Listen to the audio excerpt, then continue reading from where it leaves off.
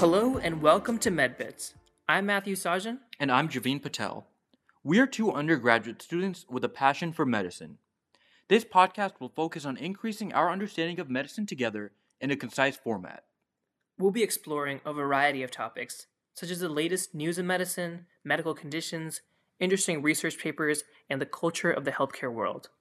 Check in with us every week to stay up to date and learn a little more in just a few minutes.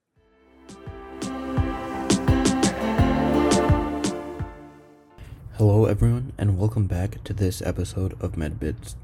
On this episode, we are going to be talking about residency programs that people apply to after medical school, and a little bit about how they work, including the application process and the residency match program and its algorithm. I know that many of us, including myself, are not even in medical school yet, but I know that I have friends and family that have applied to and began residency programs, so learning more about the topic is always good to know. So now let's get started. If you aren't familiar with residency programs, they are programs that physicians begin after completing medical school. A physician won't be able to practice medicine unless they have completed an accredited residency program and have a license. Residency programs are specific to different specialties and they vary in length depending on that specialty. For example, most non-surgical specialties are around 3 or 4 years in length, and surgical specialties normally range from 5 to 7 years depending on the type of surgery. Depending on the specialty too, there may be rotations in different areas of medicine. For example, in an internal medicine residency, there's normally rotations in intensive care medicine, emergency medicine, and others. This allows residents to gain a variety of experience in their fields. It is also important to know that residents begin to get paid, with salaries usually ranging between $45,000 and $70,000, with residents gradually getting paid more as they continue their residency programs.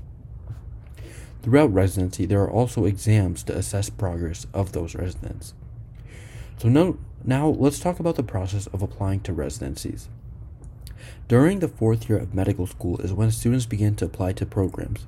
Applications open in early September, which is when many applications are submitted by students. Towards the end of September, committees begin to review these applications and interviews are scheduled. Interviews often consist of multiple interviews in one day with different residents, staff, program directors, and other people that are involved with the residency programs. The interviews are normally scheduled during the fall and winter of the student's 4th year of medical school, so there's also a lot of travel involved often. Students normally apply for quite a few residency programs, and there's also a process that is used to rank these, which we will go over shortly. As far as applying to the residency itself, there are multiple components that are required, and these are not too different from applying to medical school or even just college. One of these components is the application and CV, which highlights the accomplishments and work that a student has done. Next would be letters of recommendation, which students get from faculty at the medical school. Another component is the personal statement. Many students begin parts of the application early on before the applications are even open so that they can be ready to open and apply to them immediately. There are also some other aspects to the application which are obtained from the medical school itself. These include the transcripts, licensing exam transcript, and medical student performance evaluation, which highlights the individual performance of a student throughout their medical school career.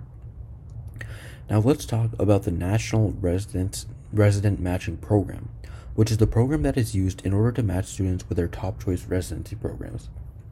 It is not similar to how a college student may choose a medical school, since a college student may have multiple medical school acceptances and they can freely choose which school to go to.